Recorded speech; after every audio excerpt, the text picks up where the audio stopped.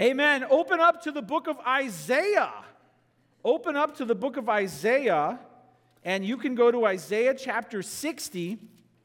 We're going to be all over the book of Isaiah today, but we're going to start in Isaiah 60. So you can go to Isaiah 60. The sermon title today is Dawn for Our Darkness.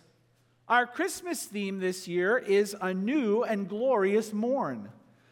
I've been in Isaiah before, some of the more famous passages, right? For unto us a child is born, for unto us a son is given, he shall be called, we did all the names. We've done individual passages about Jesus from Isaiah, but here's what I've never done. I've never taken the theme of light and darkness in the book of Isaiah and traced the theme of just that. So what we're going to do today is we're going to trace the theme of light and darkness throughout the whole book of Isaiah, because that's our theme this year. Our theme is A New and Glorious Morn. And dawn for our darkness. Now, you need to know that Isaiah was a prophet to Judah, which is the southern kingdom of Israel, in 740 BC. He got his commission. 740 BC. And Israel was in a civil war, which was tearing the nation apart. There were also superpowers around them, Assyria at first and Babylon soon to come, that also had Israel in their eye as a nation that they wanted to conquer. God warned through the prophets that judgment was drawing near because of the sin of Israel. And you want to know how dark things got in Isaiah's day? Remember how we had a civil war a while ago? Remember that? Imagine if at the end of that civil war, the North, that's us, was deported to another country and resettled. And the South was still around. And 100 years after Isaiah died, they were going to get deported too. A total loss. God was revealing to this prophet just how dark their history was going to get. Things were terrible, primarily because of political, geopolitical, and war problems. So it's in this dark book that God starts talking about how he's going to bring light, not just to Israel, but to the whole world. Sometimes when we talk about prophecy, people get a little intimidated, right? Like when I was a new Christian, I'd read the New Testament because it was about Jesus, but if you go into the Old, things get scary back there. And let me just tell you one simple way to think about prophecy, and this isn't original me, another writer said it this way, which helped me. It's not just a person looking at the future and predicting something. Prophecy has a near and a far fulfillment. So I watched Sesame Street growing up. Anybody else watch Sesame Street growing up? So Grover, in one episode where he wanted to teach you the meaning between near and far, he would run right up to the camera and say, near! And then he'd turn around and run all the way away from the camera and say, far! And then he'd come back and say, near! That's how prophecy works. There were fulfillments in Isaiah's day, near. And then there would be more fulfillments that line up with that, far. And here's what's so mind-blowing. God didn't just give Isaiah 700 years BC a preview of Christmas. That alone should blow your mind. He kept going far, far, far, and showed Isaiah the end of humanity and the beginning of eternity. What a book. So the light that we are going to learn about today is not just for Isaiah's time, and it's not just for Christmas. It's going to stretch on forever. Wow. This is going to be a great study. The first thing you can jot down is this. The world is full of darkness and needs light from heaven. The world is full of darkness and needs light from heaven. In Israel, there was little hope. They were going to be destroyed, they were going to be conquered, they were going to be deported. And so it's amazing in Isaiah 60 that he says this, arise, shine, for your light has come, and the glory of the Lord has risen upon you. For behold, darkness shall cover the earth, and thick darkness the peoples. But the Lord will arise upon you, and his glory will be seen upon you. Nations shall come to your light, and kings to the brightness of your rising. You can see how this chapter goes on to preview the wise men coming from afar and asking, where is the one who is born king? But listen to what it says here. Darkness shall cover the earth. Thick darkness the peoples. The world is full of darkness. Therefore, we need light from heaven. Do you agree when you look around that the world is a dark and dangerous place? Do you agree when you look at the headlines that the city of Chicago is a dark and dangerous place? Do you agree when you look at the headlines of even natural disasters, what's going on? Did you see that tornado that just ripped through Kentucky? 240 miles that thing was on the ground. Entire cities destroyed. This world is a dark and a dangerous place. This world is dark and dangerous out there, but have you looked deep within your soul? And have you seen that it's just not out there? It's in here. There are things about yourself you can't explain or control or change or fix or repair. There's a darkness in here, and you don't know what to do about that. In your loved ones, there's just things about them that are dark. Dark. The world is full of darkness, and so are our hearts, and so we need light from heaven. Do you agree with that? Because the Bible says that. If you don't agree with that, then you really don't even need Christmas. If you're okay and everything's okay and we'll get there and just hit a few bumps in the road, you don't need light. But if you agree that the world is a dark place, then we need a light from heaven. What does darkness actually mean? It symbolizes something. Jot this down. Darkness means we've fallen away from God. Darkness means we've fallen away from God. We have taken a sinful posture, and so physically we know what darkness feels like, but it's meant to show us a spiritual reality. When we are born into spiritual darkness. And that means that we are fallen. We're fallen spiritually, and we're fallen away from God. This is the very essence of what it means to be human. We are born into darkness, and we don't just find ourselves in darkness, we love it. We love darkness. And therefore, the light is something that we're not fond of. So we start life far from God's light. And listen, that's true whether you grow up in the church or not. There's darkness in our hearts. In Isaiah 9:2, here's what it says. We'll put it up on the screen. The people who walked in darkness, that's our life, walked in darkness, have seen a great light. Those who dwelt in a land of deep darkness, on them has light shone. This talks about the Messiah's arrival. It's in this chapter where it says, "For unto us a child is born, a child of light, a miracle baby who would be born king and who would rule forever."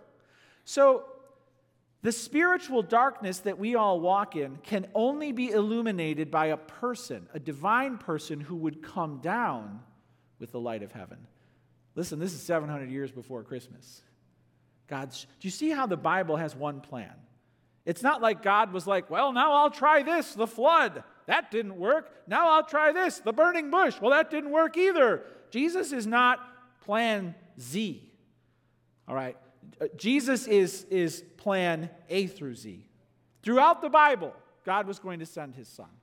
There is one plan. The plan is a person. The person is Christ. We've fallen away from God. He had to come to us. Jot this down. Darkness also means we've rejected God's law. Oh, everybody likes the thought of God coming to visit them. Ooh, God's coming. Oh, sure, I'd like to meet God. I've got some questions for him. I've got some problems for him. And maybe he'll give me something nice. I'd love to meet God. Well, there's a problem. You've broken his law. You've sinned. You've lived in a way that's offensive to him. What? He's mad at me? They don't like that part. They don't like the part of God coming kind of as a prosecuting attorney. That isn't what we want to hear. So darkness also means we've rejected God's law. In Isaiah 5:20, here's how they say it. Woe to those who call evil good and good evil, who put darkness for light and light for darkness, bitter for sweet and sweet for bitter. Now, I know this in no way characterizes our age. So let me tell you, back then, there were some people who, if the Bible, the Old Testament said this was good, they said, and I know you're going to gasp, they said, no, that's bad. Go ahead and gasp. And listen, if they said, God wants this, there were people who said, no, he doesn't, he wants that. And there were people who were actually running the government with violence and corruption and bribery, and they said, God doesn't even care. Now, that was a long time ago, right? So we don't know that world anymore, do we? Things don't change. We've rejected God's law. And again, it's easy to point fingers at other people. It's not just them, it's us. Because we've known very well. I was doing a counseling session once, and there was a woman who was having marital trouble, and her husband was in a lot more trouble than her, right? And then I met with her at one point, and then she started getting in trouble too. And the Bible was on the desk. She grew up in a Christian home, her husband didn't. And we were talking, and while I said, do you think that this is the way God wants you to live her life? Here's what she did. She looked at the Bible, and she said, I know what that book says, but I just can't do it. See, she knew. She knew. And we know too. So we can't just point fingers. We've rejected God's law. Isaiah 59:9 says this, therefore justice is far from us, and the righteousness does not overtake us. We hope for light. Behold darkness. For brightness, but we walk in gloom. This is the pattern of our lives when we break God's law. When we think we know better than Him. When the Bible says go left and we go right. When the Bible says don't and we say do. When the Bible says do and we say don't. When we live out of line with this book because it's out of date or can't trust it or who lives that way anymore. When you veer off of the safe trail of God's word, darkness comes. And it takes you time. It takes you time to realize it. Sometimes as my kids are getting older, they're entering the adult world, I'll say, look, I don't control you anymore. There's no more spankings, okay? But I'll say this. What I have taught you about God's word is true, and you're either going to learn that the easy way or the hard way. But listen, it is true.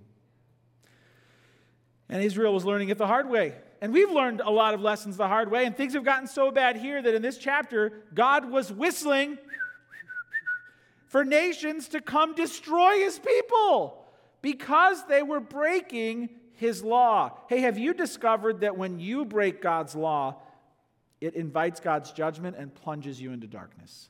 Oh, it might be fun for a while, but God is whistling for your hardship to come. Maybe you're in a season of discipline right now where God is chastening you severely because you've broken His law. And it's driven you to darkness. When we reject God's law, it leads to the chaos and the carnage and the bloodshed that fills the pages of human history. It's a result of contempt for God's law. And there has never been a time like this where systematically nations all around the world are systematically rejecting God's law in some of the most offensive and perverse and provocative ways imaginable. That's where we are. Darkness, we rejected God's law. Jot this down. Darkness means we can't see or know God. So because we've fallen away and we've rejected His law, we can't see or know Him. We can't see or know Him. So this darkness is like a blindness. Like, here's us. We can't find Him. But it's so dark that we've fallen away. The law is kind of referred to as the light. Well, we're not following that. So we can't find God. We can't see Him. We can't know Him. It's a very offensive thing to tell someone. Most people in our country would say, oh yeah, I've known God my whole life. To be the one to say, maybe you've never known Him is so offensive. How dare you? Right?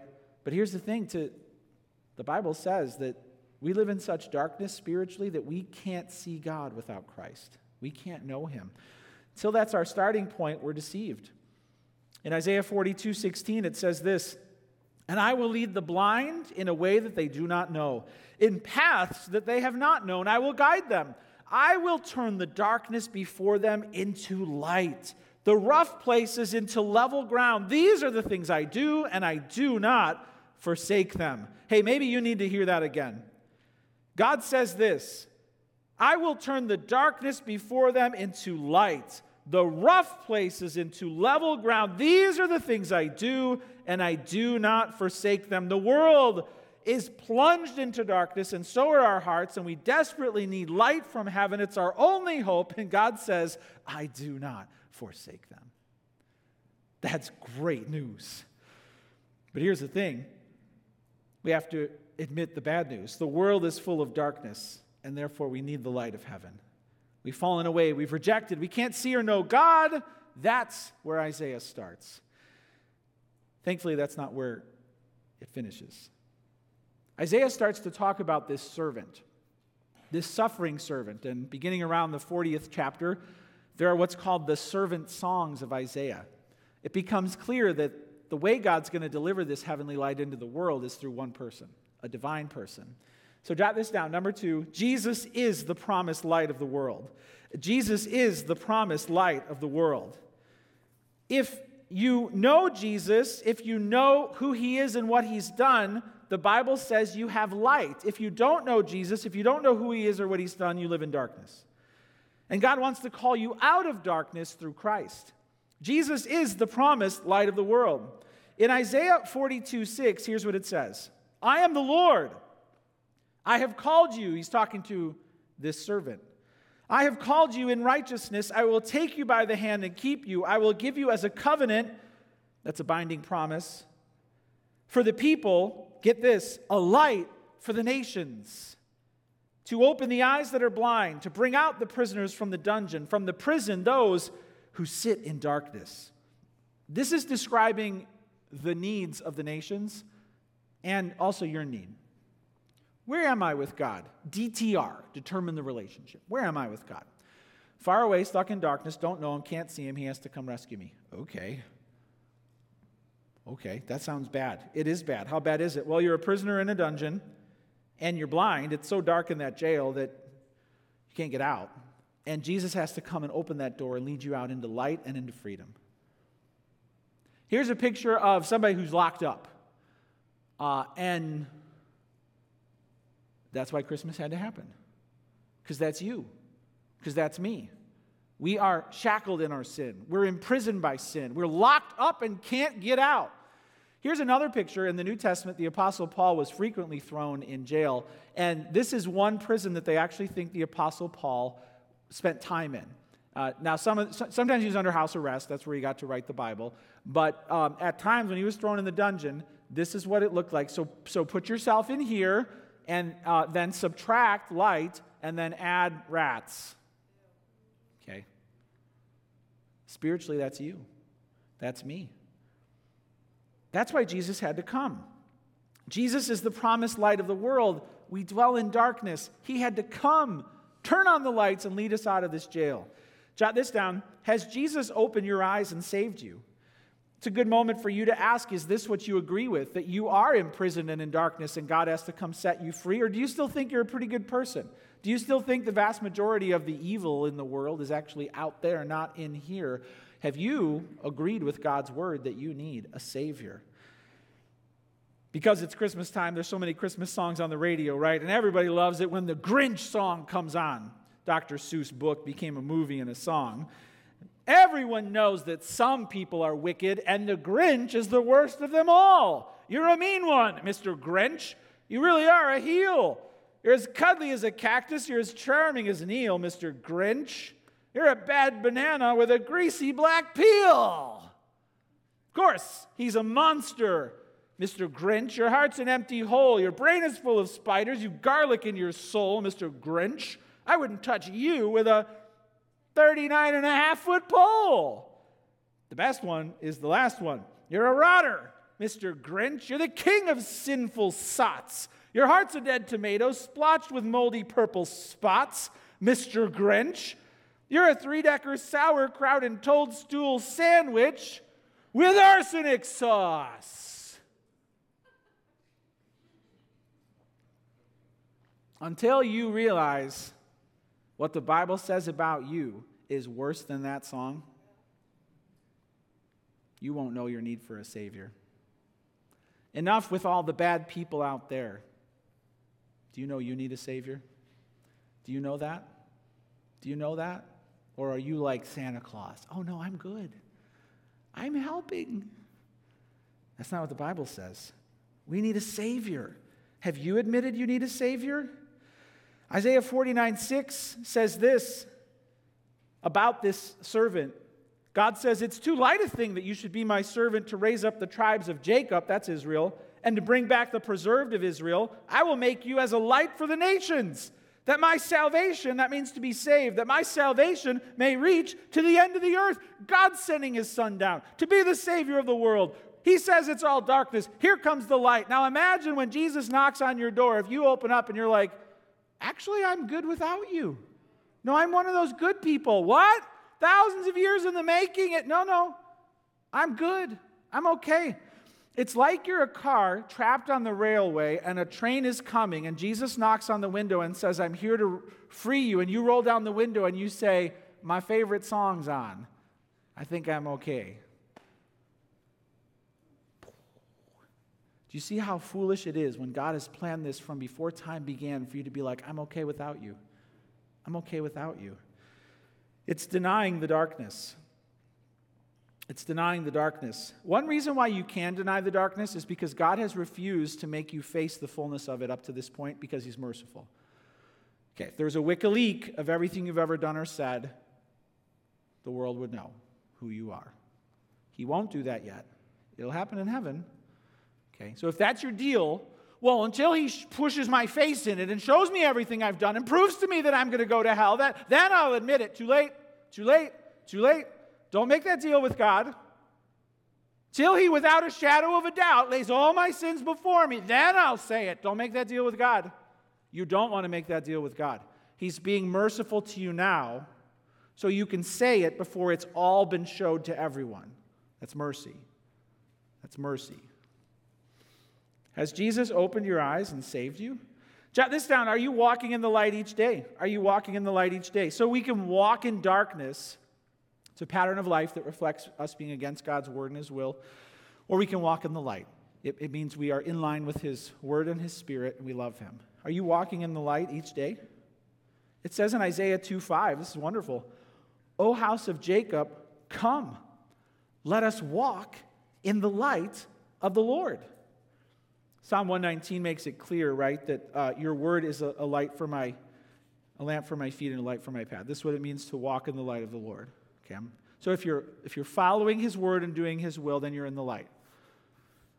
If you're living by your own code, according to your own desires, then you're not. So walking in the light means you're aligned with his word. You're avoiding temptation and you're being righteous. But here's the thing.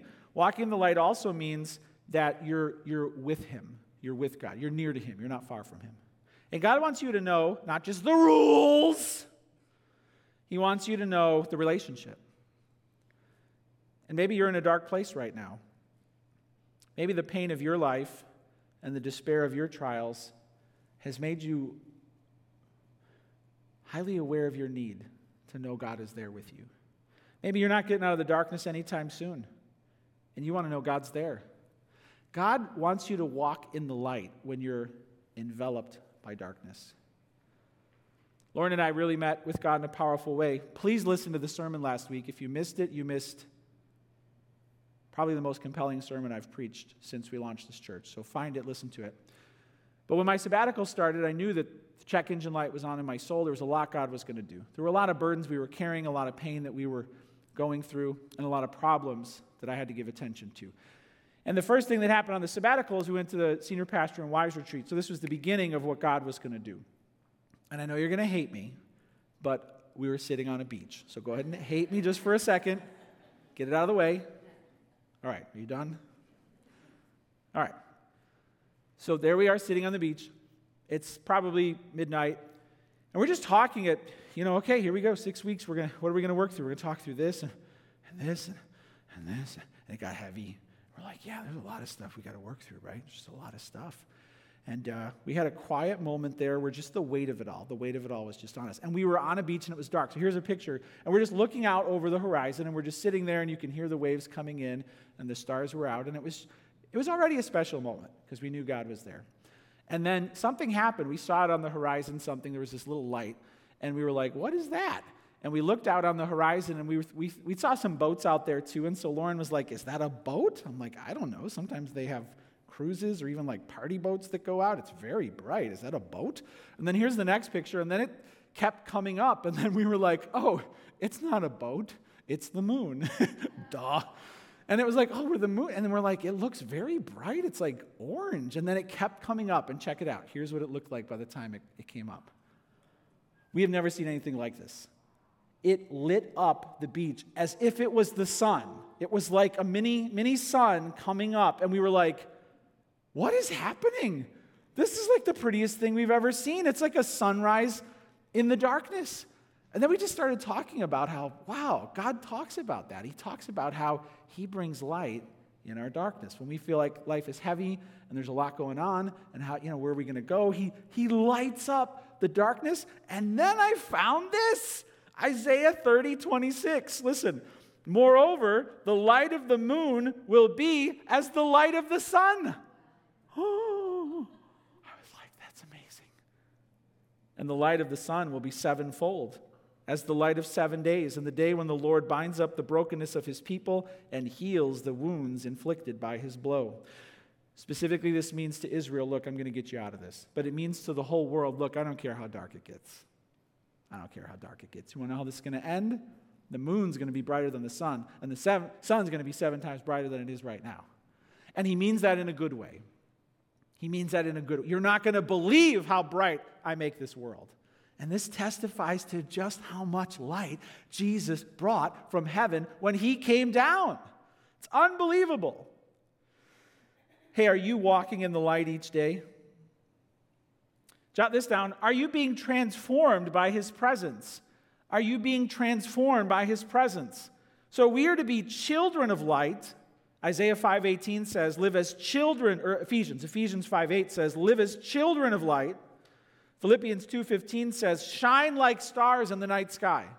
So we are to be transformed by his presence. Isaiah 58:10 says this, if you pour yourself out for the hungry and satisfy the desire of the afflicted, then shall your light rise in the darkness and your gloom be as the noonday. In other words, when your values are reset, when you become far more focused on other people, when you walk as Jesus walked and you imitate him, right? You're a light. You're a light. Hey, are you being transformed by his presence? That's God's will. So, number one, the world is full of darkness and needs light from heaven. We've fallen away. We've rejected God's law. We can't see or know him. Number two, Jesus is the promised light of the world. Has he opened your eyes and saved you? Are you walking in the light of his presence each day? And are you being transformed by the presence of the Lord Jesus Christ? 700 years before Christmas, this is what God was working on. Are you in? Number three, now we're going to talk about the future. Number three, Jesus is the eternal light of heaven. This is the apocalyptic portion of my Christmas sermon today. This is where we talk about the end times. What? In Christmas? Yes. In the Old Testament, they were waiting for Christ to come. In the New Testament, they're now waiting for Christ to come again. Isaiah talked about both. Jesus is not just the light that dawned in Bethlehem in a stable in the mighty Roman Empire. Jesus is the light to come. He is the eternal light of heaven. When you think of the future, how do you feel? When you think of the future, what comes to your mind? Sometimes people are optimistic about the future. Other times people are pessimistic about the future. Sometimes people don't even want to think about it. In 1986, when I was just a boy, a song came out on the radio by a group called Timbuk 3. And the lyrics went, "The future's so bright, I need to wear shades." Graduation after graduation made that their theme song, right? Off you go to the world, the future's so bright. And the artist said, "We think you're missing the point. I study nuclear science. I love my classes. I got a crazy teacher. He wears dark glasses. Things are going great, and they're only getting better. I'm doing all right, getting good grades. The future's so bright, I got to wear shades." Nuclear science? They were afraid of a nuclear holocaust. They weren't saying the future's so bright. They were saying, put your shades on because we're all going to be destroyed. People didn't get the message. And Isaiah is saying, the future is going to be so bright. And he means it is going to be destroyed. But he also shares hope. There was a survey done back in 2017, and let's face it, what did anyone know back in 2017 about the future, right? But back then, most Americans, it says the online survey polled more than 2,800 adults about their future thinking, the largest of its kind to date. They found more than a quarter of Americans rarely or never think about their lives 5 years out from now. More than a third never think about something that could happen 10 years into the future, and more than half of Americans rarely or never think about their lives 30 years out. We've got a future gap in America, the author of this study said. People don't think about the future too often. The Bible wants us to think about the future. Jesus is the eternal light of heaven, and the end times is talked about in Isaiah. I thought about how funny this is to be preaching a Christmas sermon and to include the apocalypse in the same thing, right? And then I thought, what would it be like if they came out with some Christmas carols that actually were kind of apocalyptic in nature? Like O Little Town of Babylon, or like Jingle Bunker, something of like the world's falling apart and we're still festive and merry. Jesus is there. It's kind of a funny thought to bring those things together. But listen, I want you to know this. The light that entered the world in Bethlehem will be the only light left in the end. Humanity will fail. Our world is getting the future forecast wrong. Whatever hope technology is bringing us, or medicine, or peace treaties, the Bible is clear. There would be no one left alive if not for God's love of the elect. That's the end of our story without God. So when we talk about O Little Town of Bethlehem and the light that came into the world, I need you to know that this isn't just a past tense children's story. This is our only hope. This is your only hope. And Isaiah makes that clear. And you and I have a decision today to decide if Jesus is going to be the darkness in your light. The whole world will have a final chance soon to make up their mind. Jot this down. We have to trust Jesus will resolve all the darkness on earth. Jesus will resolve all the darkness on earth. The darkness will continue to deepen and only get worse, but it won't stop Christ. Isaiah 50, 10-11 says this, "Who among you fears the Lord and obeys the voice of his servant? Let him who walks in darkness and has no light trust in the name of the Lord and rely on his God. Behold, all you who kindle a fire, who equip yourselves with burning torches, walk by the light of your fire, and by the torches you have kindled. This you have from my hand, you shall lie down in torment." This refers in the chapter to the day of the Lord that is coming, where God will shake the world in the tribulation. And anyone who is clinging to other gods or other moral systems or building other kingdoms or trusting other empires, listen to what it says. You shall lie down in torment. Whatever other light you're following will go out. It will not lead you to everlasting light. In Isaiah 13:10, it talks about how terrible things will get. "For the stars of the heavens and the constellations will not give their light. The sun will be dark at its rising, and the moon will not shed its light." That sounds bad. That sounds bad. But guess what? It gets even worse. Trust Jesus will resolve all darkness on earth. Jot this down. Praise Jesus for preparing our place in heaven. Praise Jesus for preparing our place in heaven. In Isaiah 60, 19-20, listen to what it says. "The sun shall be no more your light by day." Now that's the most terrifying thing I could ever tell you. Where's the sun? It's gone. "Nor for brightness shall the moon give you light." But the moon's coming, right? No, that's gone. Do you see why men will faint in terror? But the Lord will be your everlasting light, and your God will be your glory. Your sun shall no more go down, nor your moon withdraw itself, for the Lord will be your everlasting light, and your days of mourning shall be ended. Now we're in paradise. Wow. How do we get there?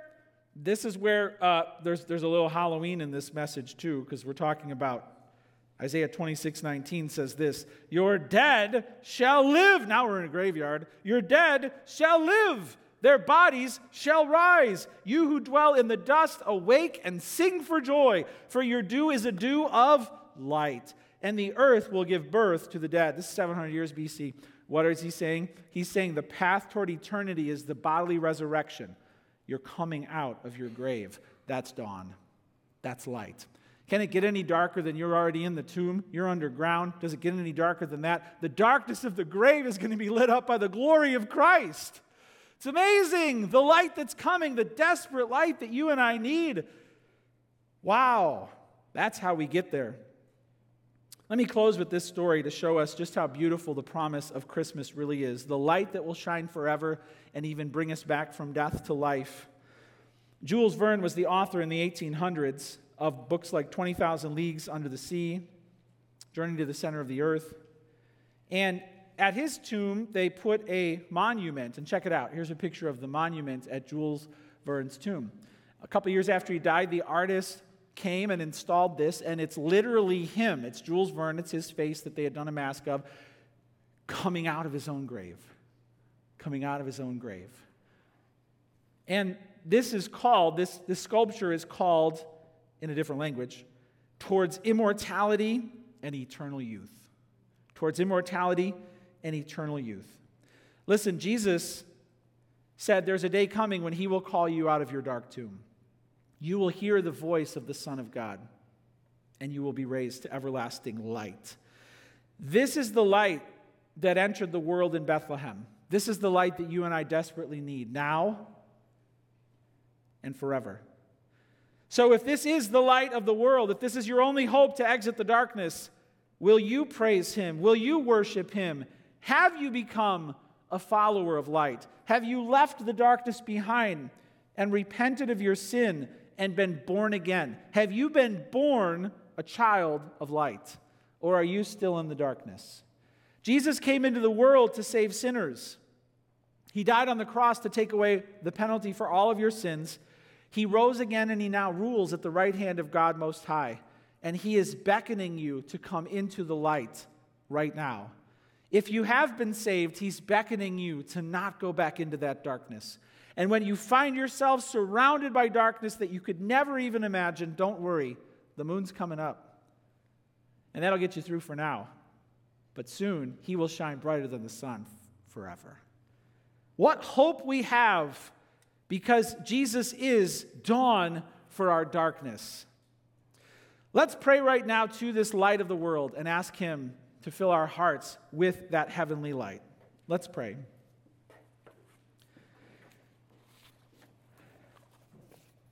Jesus, we trust that you are the light of the world. Some who are here today have not admitted the truth that they are in darkness. They can't see you. They can't find you. They're in prison. And I pray that right here and right now they would tell the truth. They would say, Jesus, I'm in darkness. You can say this in your own heart. Jesus, I'm in darkness. Lead me to the light. Open my eyes. Save me. You can ask Jesus to give you sight right now so that you can see and know God. And it doesn't matter what you've done. It doesn't matter where you've been. It doesn't matter the crushing guilt and shame that is on your soul. Jesus will walk you out of that jail. He'll give you freedom. He'll forgive you. And he'll lead you in the way that is everlasting.